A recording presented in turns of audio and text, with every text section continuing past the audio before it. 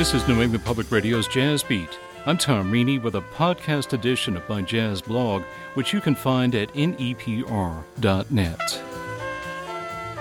For this episode of Jazz Beat, I'm sharing with you another podcast, Open Source with Christopher Lydon.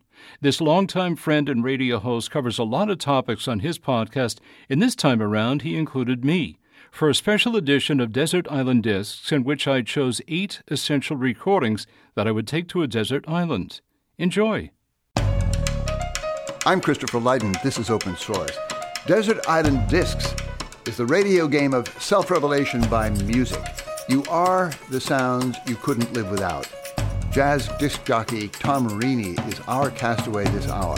40 years now on public radio, he was supposed to inherit the family's civil engineering business till he found his life in the basement joints of Worcester, Massachusetts, and in blues music at large. The sounds that unlocked Tom Reaney had hometown names like Boots Mazzulli and Jackie Byard, then Muddy Waters and Aretha Franklin. When Duke Ellington, the great orchestrator of the blues, stepped in, playing at a hospital fundraiser near Worcester, there was no going back. The rules of Desert Island Discs from the BBC in London during World War II have not changed. Tom Reaney arrived with 8 tracks of the sounds to sustain him on a beach in the tropics, plus 1 book and 1 luxury object.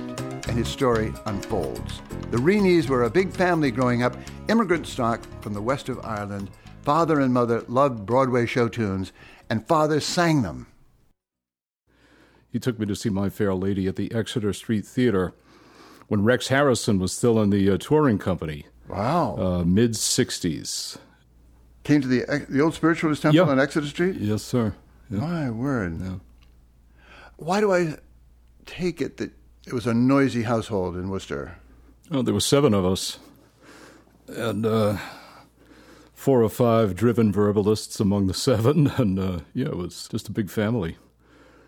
My father owned a surveying and civil engineering company in Worcester. He and his brother Joe. So there are a lot of stories from the day's work. In Worcester. In Boston, we always wonder, are we a little New York or a big Worcester? What was Worcester like? A little. It was in the shadow of Boston. I could tell you that much. Certainly in our household, my parents were both Boston-oriented people, and we were brought here oftentimes for, dinners out. Red Sox games, of course. Tell me to speak your own notes on a life in music. Starting out in Worcester, you're reminding of the sort of regional jazz and small city jazz, but when did the light go on for you? Man, the light went on for me watching the Ed Sullivan Show as a kid and seeing 2 figures in particular, Louis Armstrong and Mahalia Jackson. I was really captivated by them both. And I think that Armstrong, even more than Mahalia, but probably Mahalia too, puzzled me almost in the combination of joy and sorrow that seemed to be just present in virtually every note. And the Armstrong, that really outsized figure of Louis Armstrong, I didn't really know what to make of him as a kid, but the music was very powerful. And it was an early, kind of marker for me because my parents had the Ambassador Satch album that Columbia had brought out in the 50s. And I was really captivated by the cover photo of Armstrong on that jacket, so wearing the cutaway and carrying a suitcase in one hand and the trumpet in the other, and looking so sweet and kind of avuncular in that image. And among the records that my parents had, which were mostly Broadway and classical albums and a smallish collection, they rested on the carpet in front of the family stereo, and I always brought the Armstrong album back out to the front. Whenever I riffled through those, I placed it back on the front. I'm talking probably at the age of 7, 8 or so. But Mahalia Jackson really captivated me too as a singer. And I go back that far because I think that what really impressed me very early in life was the Mass, was the Catholic Mass, and the music and the grandeur and the Latin. The whole aura of the Mass, I think, was the first experience of what I would call awe, and it was duplicated by Armstrong and Mahalia and other figures like that. So interesting, sorrow and joy. Transcendence in the same note, the same moment. something so powerful, and I ultimately, I think you'd say triumphant in what Louis and Mahalia were exhibiting. But what does it take to hear that? Soul, pain, longing, yearning. Yeah. Go to your first tune, Tom. The first tune is Jeep's Blues, a blues by Johnny Hodges and Duke Ellington, first recorded in the late 30s with Hodges playing soprano saxophone at the time. But here it's at the Newport Jazz Festival in 1956, which was a triumphant moment for Duke Ellington and one of the great milestones in jazz history. And this followed the performance of Diminuendo in Blue and Crescendo in Blue that ignited that Newport audience that evening, a performance that featured another Massachusetts-born musician, the saxophonist Paul Gonsalves. But with a little time left on the clock, Ellington sort of brought the audience back down to earth, as it were. Yeah, they were going nuts, as I remember. Oh, yeah. No, it ignited a frenzy in that audience that was rarely seen in the jazz world, really not probably since the late 30s with Benny Goodman at the Paramount or some of Frank Sinatra's shows in the 40s, but the audience reaction was frenzied. And Ellington kind of brought it all back down to earth with Johnny Hodges playing I Got It Bad and That Ain't Good, the great ballad, and then Jeep's Blues. And here it is.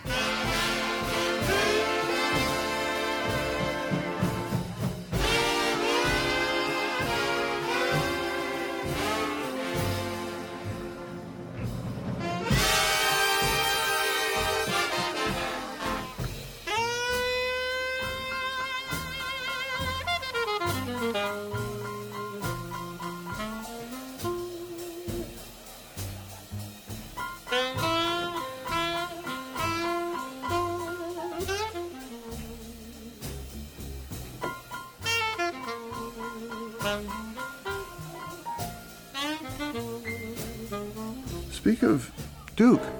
Duke entered your life in a big way. I grew up at a time when the civil rights movement was in the news, and it was discussed around the family table at times. My mother's cousin, Owen Murphy, was the editor of the diocesan newspaper, the Catholic Free Press, and he wrote, it was a weekly publication, he wrote editorials every week and was in favor of the civil rights movement, of integration, and it was also an early opponent of the war in Vietnam.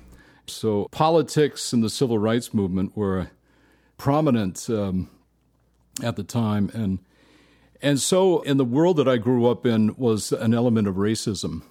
It was a kind of constant element of my background in the neighborhood I grew up in Worcester. Virulent racism. And so Duke Ellington and Mahalia and Louis Armstrong and many others, but Ellington was an extremely powerful contradiction to so much of what I heard said about Black Americans. And the Ellington performance, the Newport performance in 56 is so powerful. It's the ultimate in Johnny Hodges preaching the blues. And he could preach.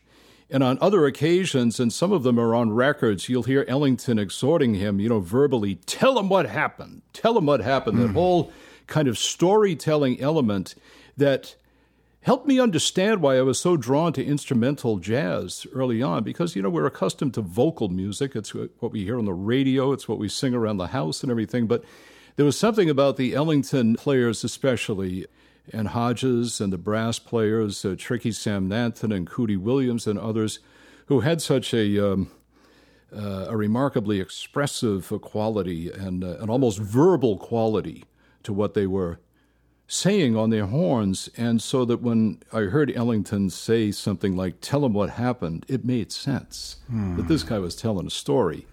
Your second tune, Tom. Well, this is Louis Armstrong's Stardust, recorded in 1931. It's one of two magnificent takes that he made on Hoagy Carmichael's great song in Chicago in 1931. And I'm not the only Louis Armstrong fanatic who goes to Stardust as his number one. It's not that uncommon. It's just so perfect. Beside a garden wall, stars are bright and you are in my arms, baby. Oh, the nightingale tells its fairy tale of paradise where roses bloom. Though I dream in vain, oh, in my heart it will remain, baby. My stardust melody, oh memory, oh memory, oh memory.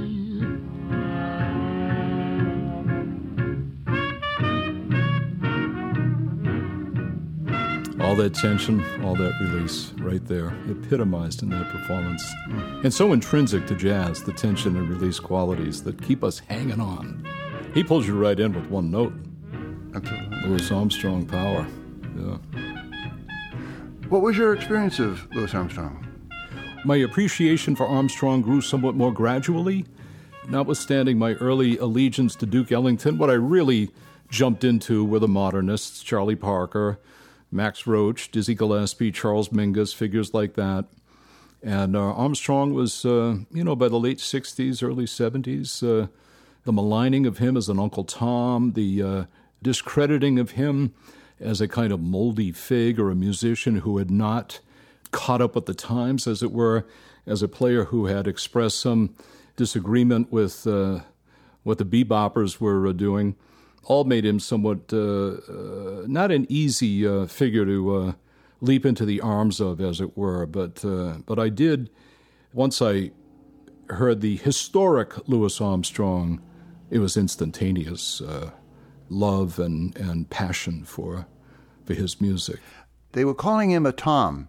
Yep. And George Fraser quoted Billie Holiday, no less, saying, "He toms from the heart." Right. Yeah. And that was the end of the argument, really. Or as Ralph Ellison said to Albert Murray, he dons a mask, but it's the mask of a major lyric poet. Oh, my God.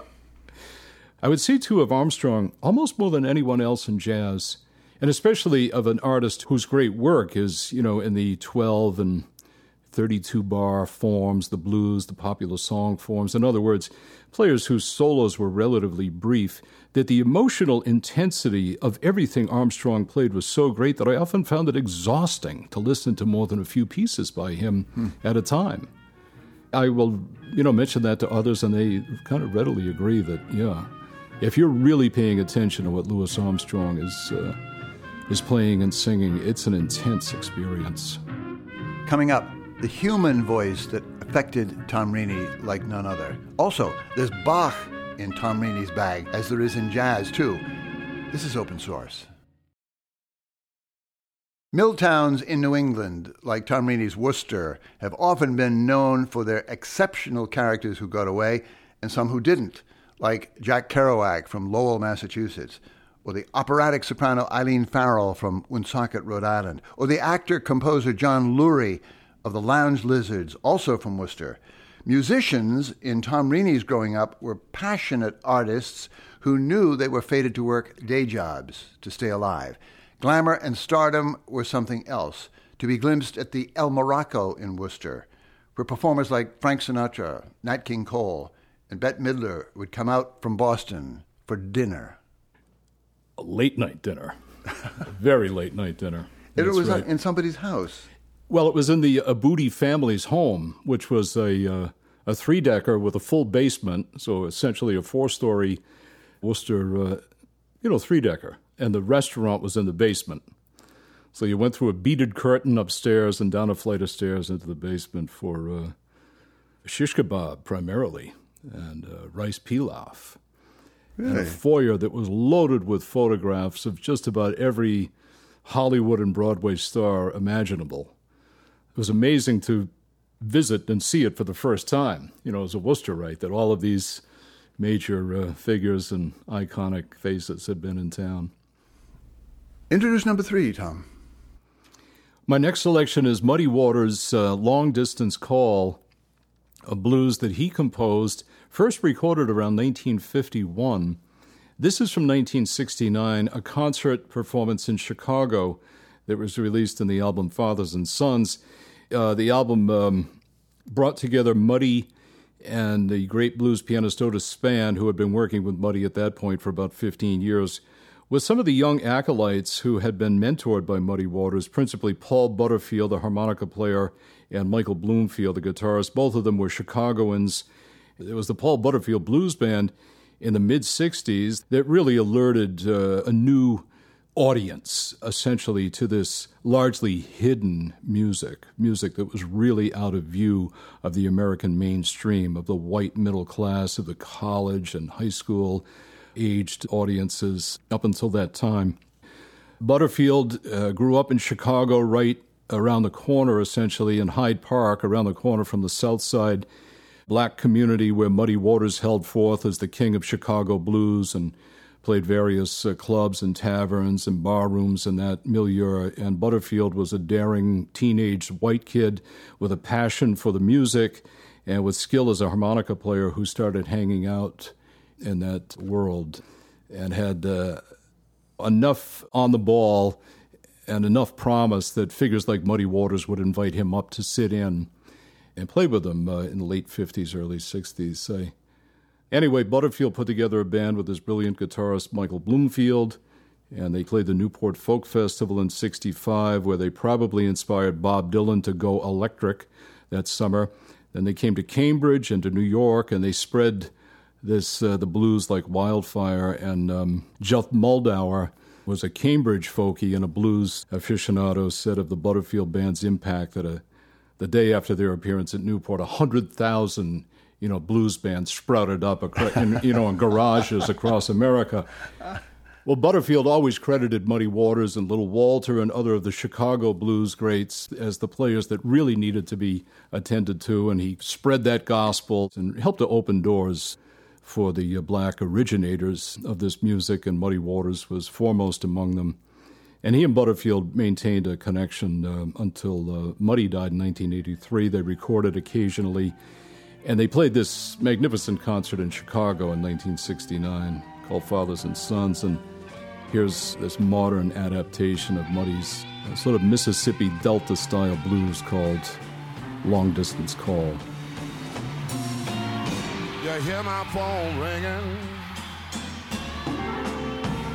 sound like a long distance call.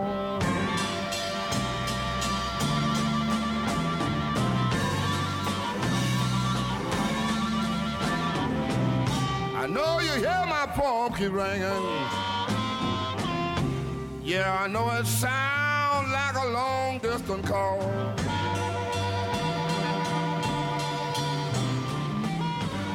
Muddy Waters had brought the blues from Mississippi through Chicago, and in the early 40s, he left the Stovall Plantation in Mississippi in 1943, and he essentially electrified, the basic acoustic-style Delta blues and playing the Chicago bars and taverns. And Muddy's amplification of this music, plugging in his guitar, made that band the prototype for modern blues bands, and the spin-off from that is rock and roll. The Rolling Stones and so many groups of that kind modeled themselves after Muddy Waters, essentially.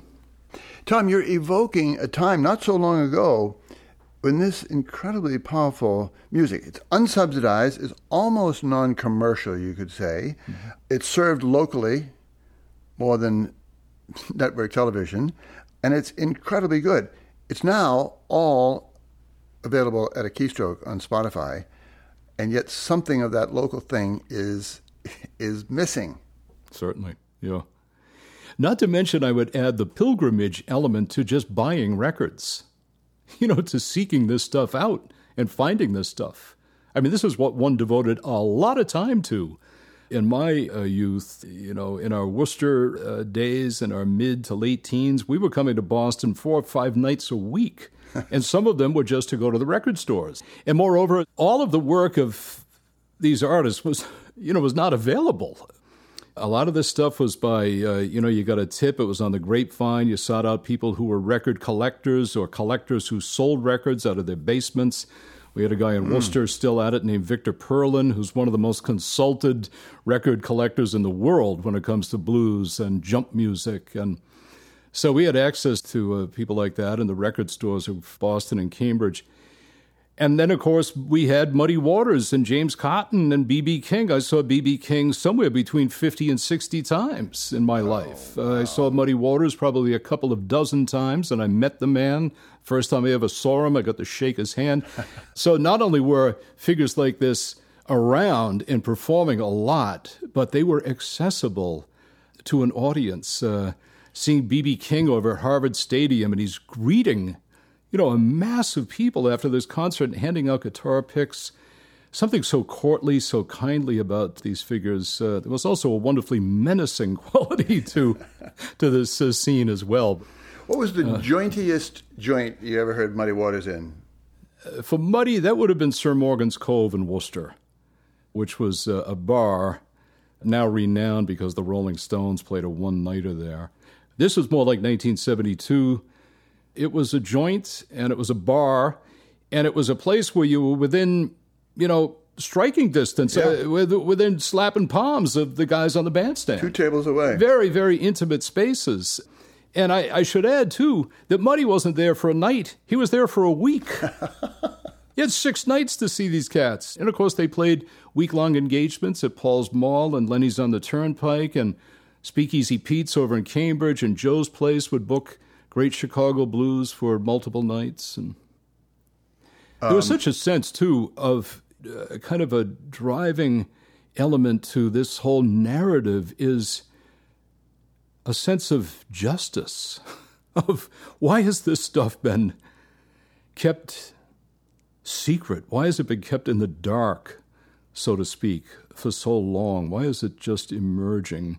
And why is it that bands that are covering Muddy Waters, say the Rolling Stones, are world-renowned, famous, and getting really rich, and these guys are still working really hard for, 1/10 or 100th of what the headline rock bands were making?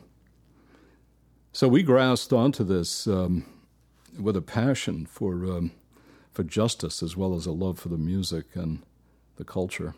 Tom Reaney, our Castaway on a Desert Island takes us into number 4 on your song list.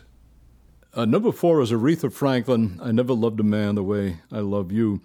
Chris, when I was conceptualizing this list of just 8 songs for a desert island, I initially thought Billie Holiday and Lester Young, and my God, I wouldn't want to be without them for 5 minutes. But given the confines of a list this small and narrow, I went with the voice that has moved me more than any other in my lifetime. Certainly the female voice that's moved me the most, and that is Aretha Franklin, without question. I got to listen to Aretha in the moment because her records were contemporary with my youth, with my life, and I got to see Aretha in person. They were all magnificent. My God, they were spine-tingling experiences. And then I saw Aretha around 2003 at the Bushnell in Hartford, and that was one of the concerts that stands as beyond my wildest expectations. She was so much more than I anticipated she would be at that point in her career. It was amazing. She was Lady Soul from start to finish that night. She had a big orchestra. Strings from the Hartford Symphony Orchestra were deployed for Aretha for part of that concert. And man, she really sang, and she got down, and that audience was with her, and it was magnificent. And so when she died in August of 2018, it just came back to me how just significant she had been, just that voice. I drove to the Cape on Wednesday night of that week and listened to Aretha the whole ride with my wife, and we cried together. Man, I was overwhelmed. I'm getting overwhelmed right now just recalling it, but wow, so powerful and significant. And, it's like church music on the radio, in the top 10. It was so gospel-rich, gospel-infused. It had all the intensity of the church right there in the top 10. But her first single for Atlantic, the first thing she cut for the label, is my Desert Island choice, which is, again, it's a bluesy kind of secular tune, but it's got all the power and passion of a gospel song. And it's enhanced by the early appearance on record of a Fender Rhodes piano, here adding a little funk to Aretha's performance of I Never Loved a Man the Way I Love You.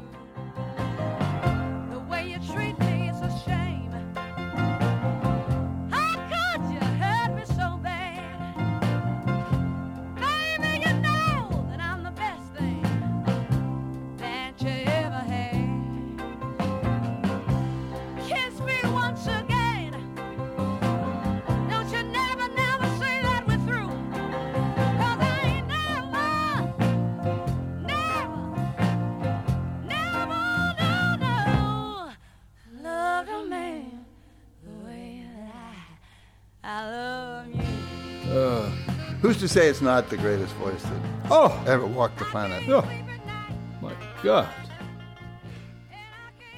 Take us to your fifth tune, Tom, which sounds like roots music. The fifth tune, as it were, is the Italian Concerto by J.S. Bach. And the recording I have is by Glenn Gould. But my first real experience with this work was by Rudolf Serkin in a concert at Symphony Hall in Boston, again, 1971. Talk about a transcendent experience from, I think, maybe the front row, no less, that evening.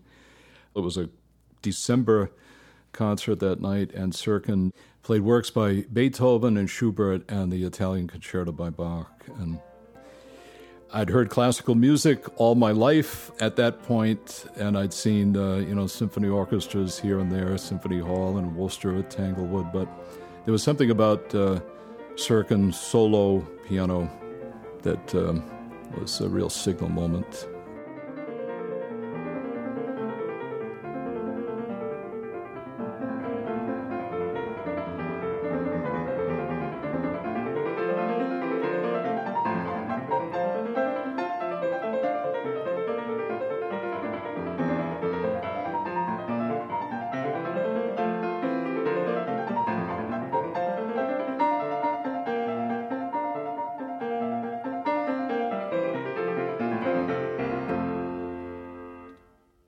What did that say to you?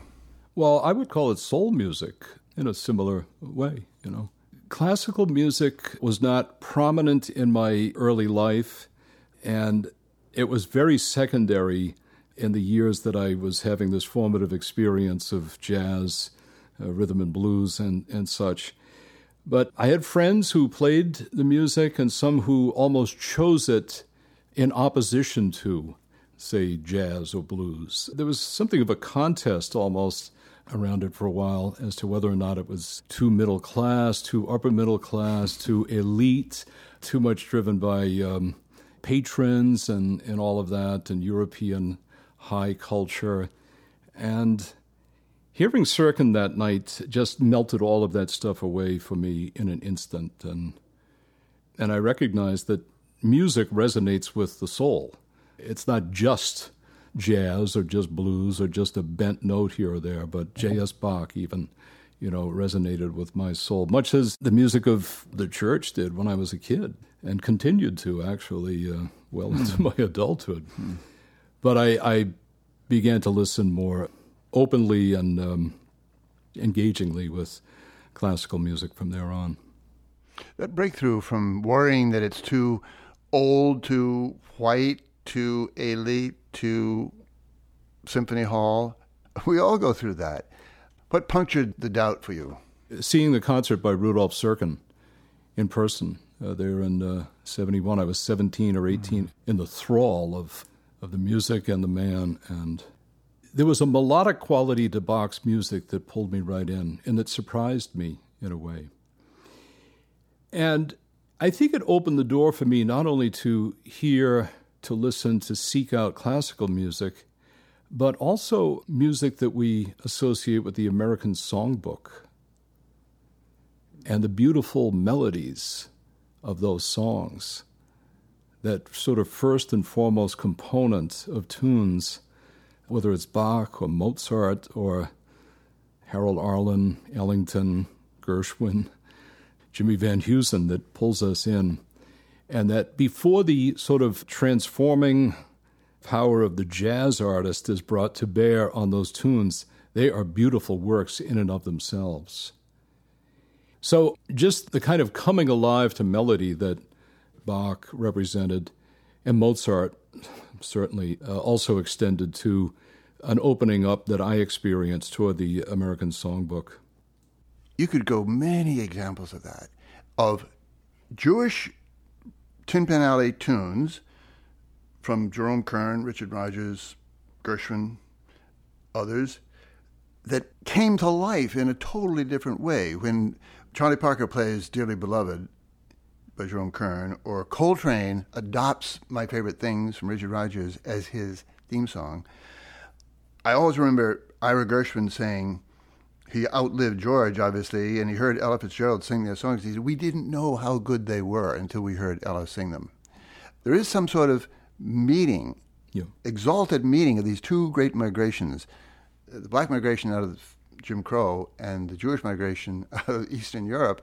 That's what we're celebrating in a lot of cases. Certainly, the foundations of the truest American culture and identity are right there in that nexus of Jewish and black and the American songbook, and the enhanced life that those songs were given by jazz artists. But the integrity of those tunes is there to begin with. Amen. I mean, Coleman Hawkins may not play the melody of Body and Soul, but he's playing Body and Soul. You don't need to be a musician to know what that tune is instantly when you hear Coleman Hawkins' famous recording of it. And similarly with Sonny Rollins and Train and Charlie Parker.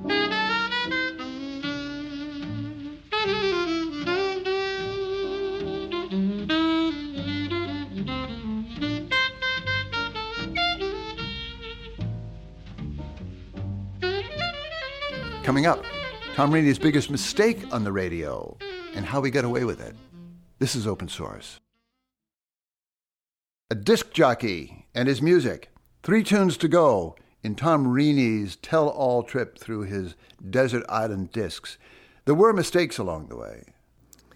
Jelly Roll Morton sat down with Alan Lomax at the Library of Congress in 1939 and talked for hours, multiple days, and recorded one of the great documents of American music and folk culture. Deep New Orleans background, deep into the origins of jazz out of ragtime. And he played any number of tunes. And about 25 years ago, some of those Library of Congress recordings were released. And one night, I played Morton's Whinin' Boy Blues from the Library of Congress. And I lowered the monitor and I went into the music library directly across the hall. This was near the end of the show. And I had the monitor off. So I'm getting together a couple of things for the following night's show. And I came back in and the Morton comes to an end and I concluded I back announced it. And about 2 days later, I run into a friend downtown, and she says, hey, thanks a lot for playing Jelly Roll Morton the other night. And I thought, well, it's not that unusual for me to play something like that. I wasn't sure why she made such a to-do of it. And then a couple of weeks later, I listened to it, and I was shocked at how obscene this performance of Whinin' Boy Blues was. Just shocked. So good you stepped out of the studio, Tom. Yeah. Right on, yeah. Your family says we don't think of him as a disc jockey. We think of him as a teacher, a preacher, an educator in the true art of America. How do you feel it? How does it work? Well, I had a passion for the music, and I was a proselytizer from early on. I was on the corner. I was shouting about this from the rooftops. You didn't spend much time with me without sort of a deep engagement with whatever my latest hot item was off the turntable. So I suppose becoming a radio host was a natural evolution. Tom Rainey, talk your transition into what we think of as modern jazz, kind of old now, but something new, post-Ellington, big bands, and take us into your 6th disc. When I became aware of Charles Mingus, it coincided with Mingus's reappearance on the scene as a recording artist and a traveling musician. He had taken a break in the late 60s, and there was big news with the reappearance of Mingus around 1970 and 71. I got to see him at the Jazz Workshop when he made his first appearance back in Boston at that time. And that was an absolutely profound experience, being within, say, 10 feet of Charles Mingus in that intimate space with those perfect acoustics and hearing his quintet that evening. But it was one of those pure Mingus moments when the pianist showed up late and an obviously annoyed Mingus vacated the piano bench, and this man sat down, and Mingus just sort of bugged him for the rest of the set about the chords that he wanted played and what have you. I mean, Mingus was sort of notorious for that, but to see that the first time I ever saw the man was really something. And the music was incredibly dynamic and powerful. It was a three-horn front line of trumpet, alto, and tenor. And Mingus, there on a stool playing double bass. And his music was so multifaceted, but my early exposure to it was his albums Mingus and Blues and Roots, both 1959, both masterpieces. Blues and Roots was more deliberately a kind of blues and gospel album. It was at the direction or the suggestion of Atlantic Records that he make a record devoted basically to blues and gospel. And Mingus's own youth in Los Angeles included experiences in what he called the holiness churches, the Pentecostal churches, with the Wednesday night prayer meetings in addition to Saturdays and Sundays. And so he called on all of that in this work that he called Wednesday Night Prayer Meeting. And it's wonderfully complex Mingus. There are different time signatures through the piece, some going on simultaneously, great tension between the rhythm section and the pianist. And then on top of it all is this tenor saxophone break by Booker Ervin, a wonderfully expressive and powerful Texas-born tenor saxophone player. And in this work especially is, to me, the greatest example that we have on jazz records of a kind of speaking in tongues. In the break that Booker Ervin plays, where he's accompanied only by some hand clapping by the band. So this is Charles Mingus's Wednesday Night Prayer Meeting.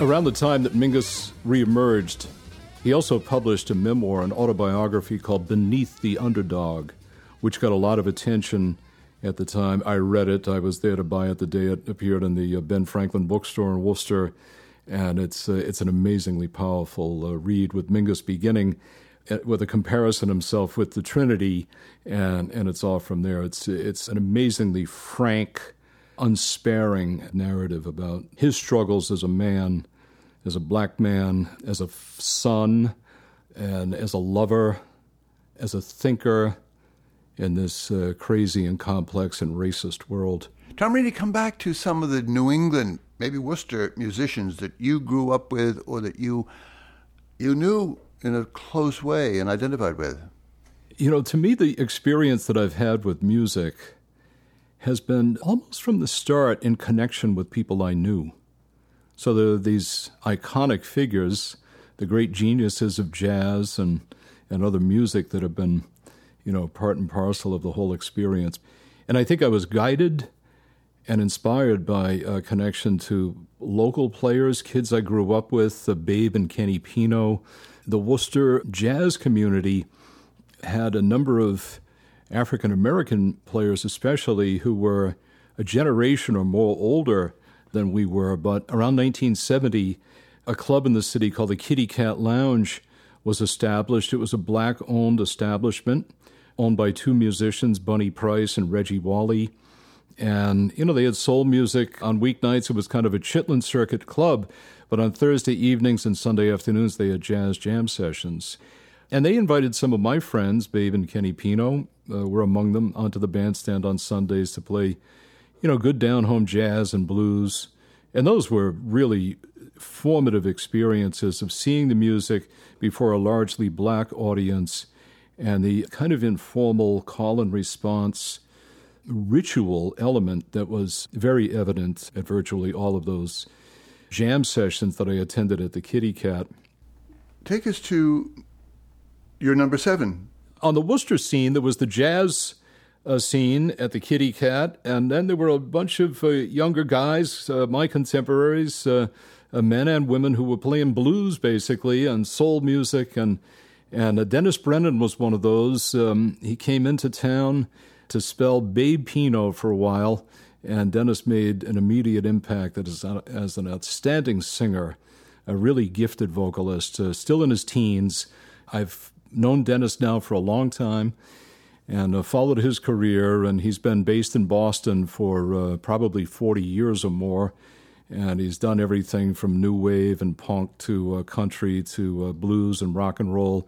A very gifted songwriter and singer. Terry Gross had him as her guest on Fresh Air at least 20 to 25 years ago as kind of the exemplar of the Boston scene.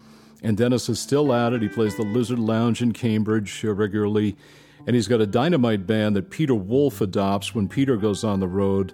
And it's a band that has 2 brilliant guitar players, Kevin Barry and a kid from Worcester, Duke Levine. Blues is so prominent in the rock and roll mix, but so is gospel music. And here's a great example of it in a song that Charlie Rich composed and that Dennis Brennan sings, I Feel Like Going Home. Lord, I feel like going home. I tried and I failed, and I'm tired and weary. Everything I did was wrong, and I feel like going home. Part of what I've been moved by in the experience of knowing musicians, rock and roll, blues, jazz, classical, how hard the work is, and how total the dedication has got to be. Phil Woods said, if you're thinking about a career in jazz, you got to know it. It's got to be the fire in the belly. It can't be a passing thought. You've got to be totally committed to this.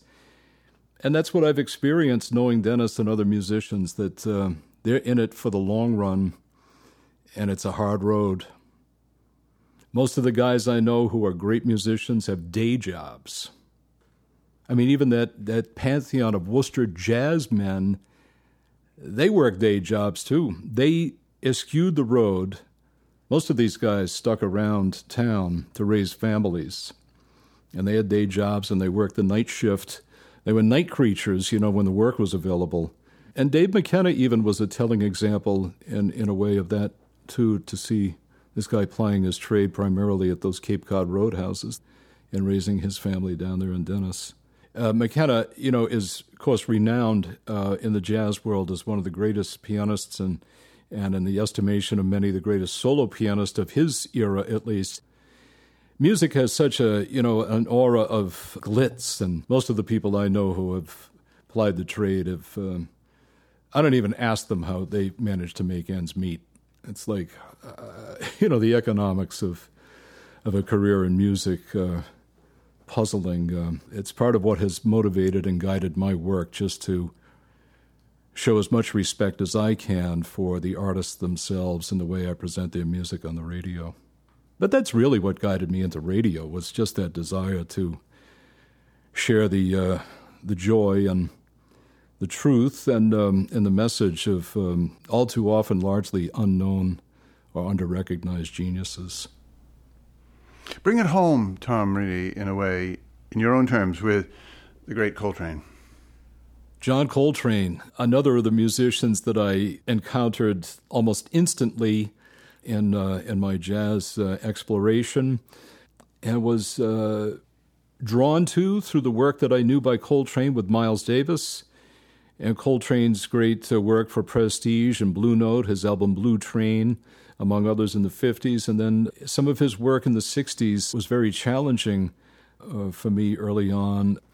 And Coltrane, I heard something that was uniquely and differently spiritual, something so powerful and direct to the soul as the experience I've had listening to John Coltrane over the years. And I find him indispensable. I have a collection of Coltrane's music that I probably turn to more than any other, of a sort of specialized, Reenie playlist nature that I listen to around the house or in the car.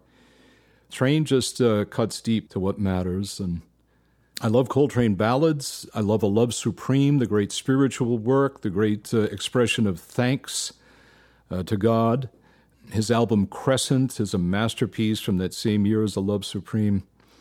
But there's a Coltrane energy that I'm especially drawn to. And here it's epitomized in this work, Impressions, which Coltrane played at the Village Vanguard in the early 60s when he was working out, a band of his own, as it were, after leaving Miles in 1960. Train was experimenting with different players and working with different players and coming to form that quartet that would be together for about 5 years. But here at the Vanguard, it's Jimmy Garrison and Elvin Jones, McCoy Tyner piano, and near the very end of this long piece is Eric Dolphy playing bass clarinet. For the most part, Tyner lays out, and it's Train and Jimmy Garrison and Elvin Jones. And, we began with Duke Ellington and Johnny Hodges, and I think of those tandems that are common in jazz, Max Roach and Charlie Parker being another good example of it, and really none more so than Coltrane and Elvin Jones, and here they are at their peak playing Impressions.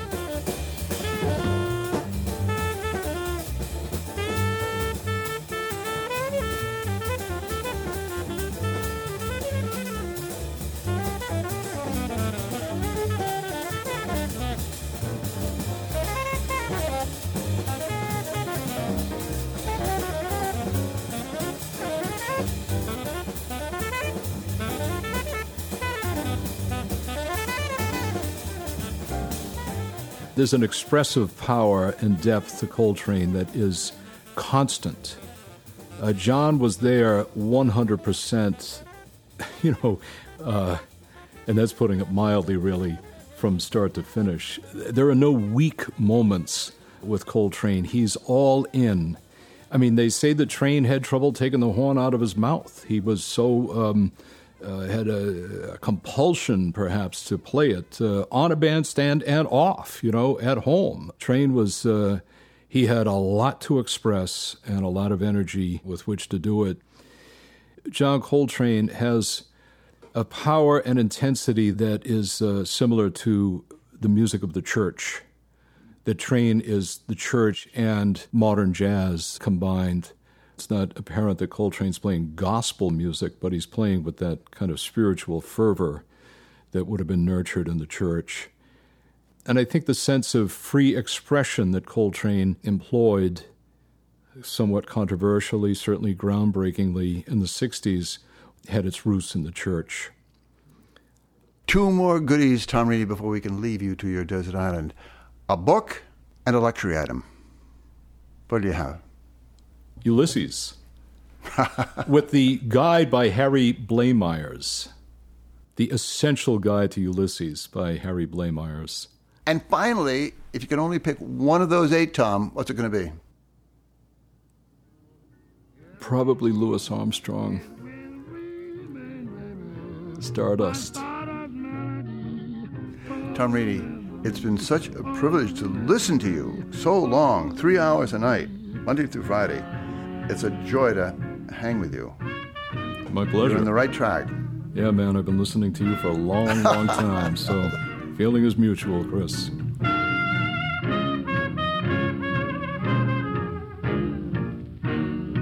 Tom Reedy's addictive Jazz a la Mode radio show is broadcast on New England Public Radio, NEPR, live weeknights from 8 to 11 p.m.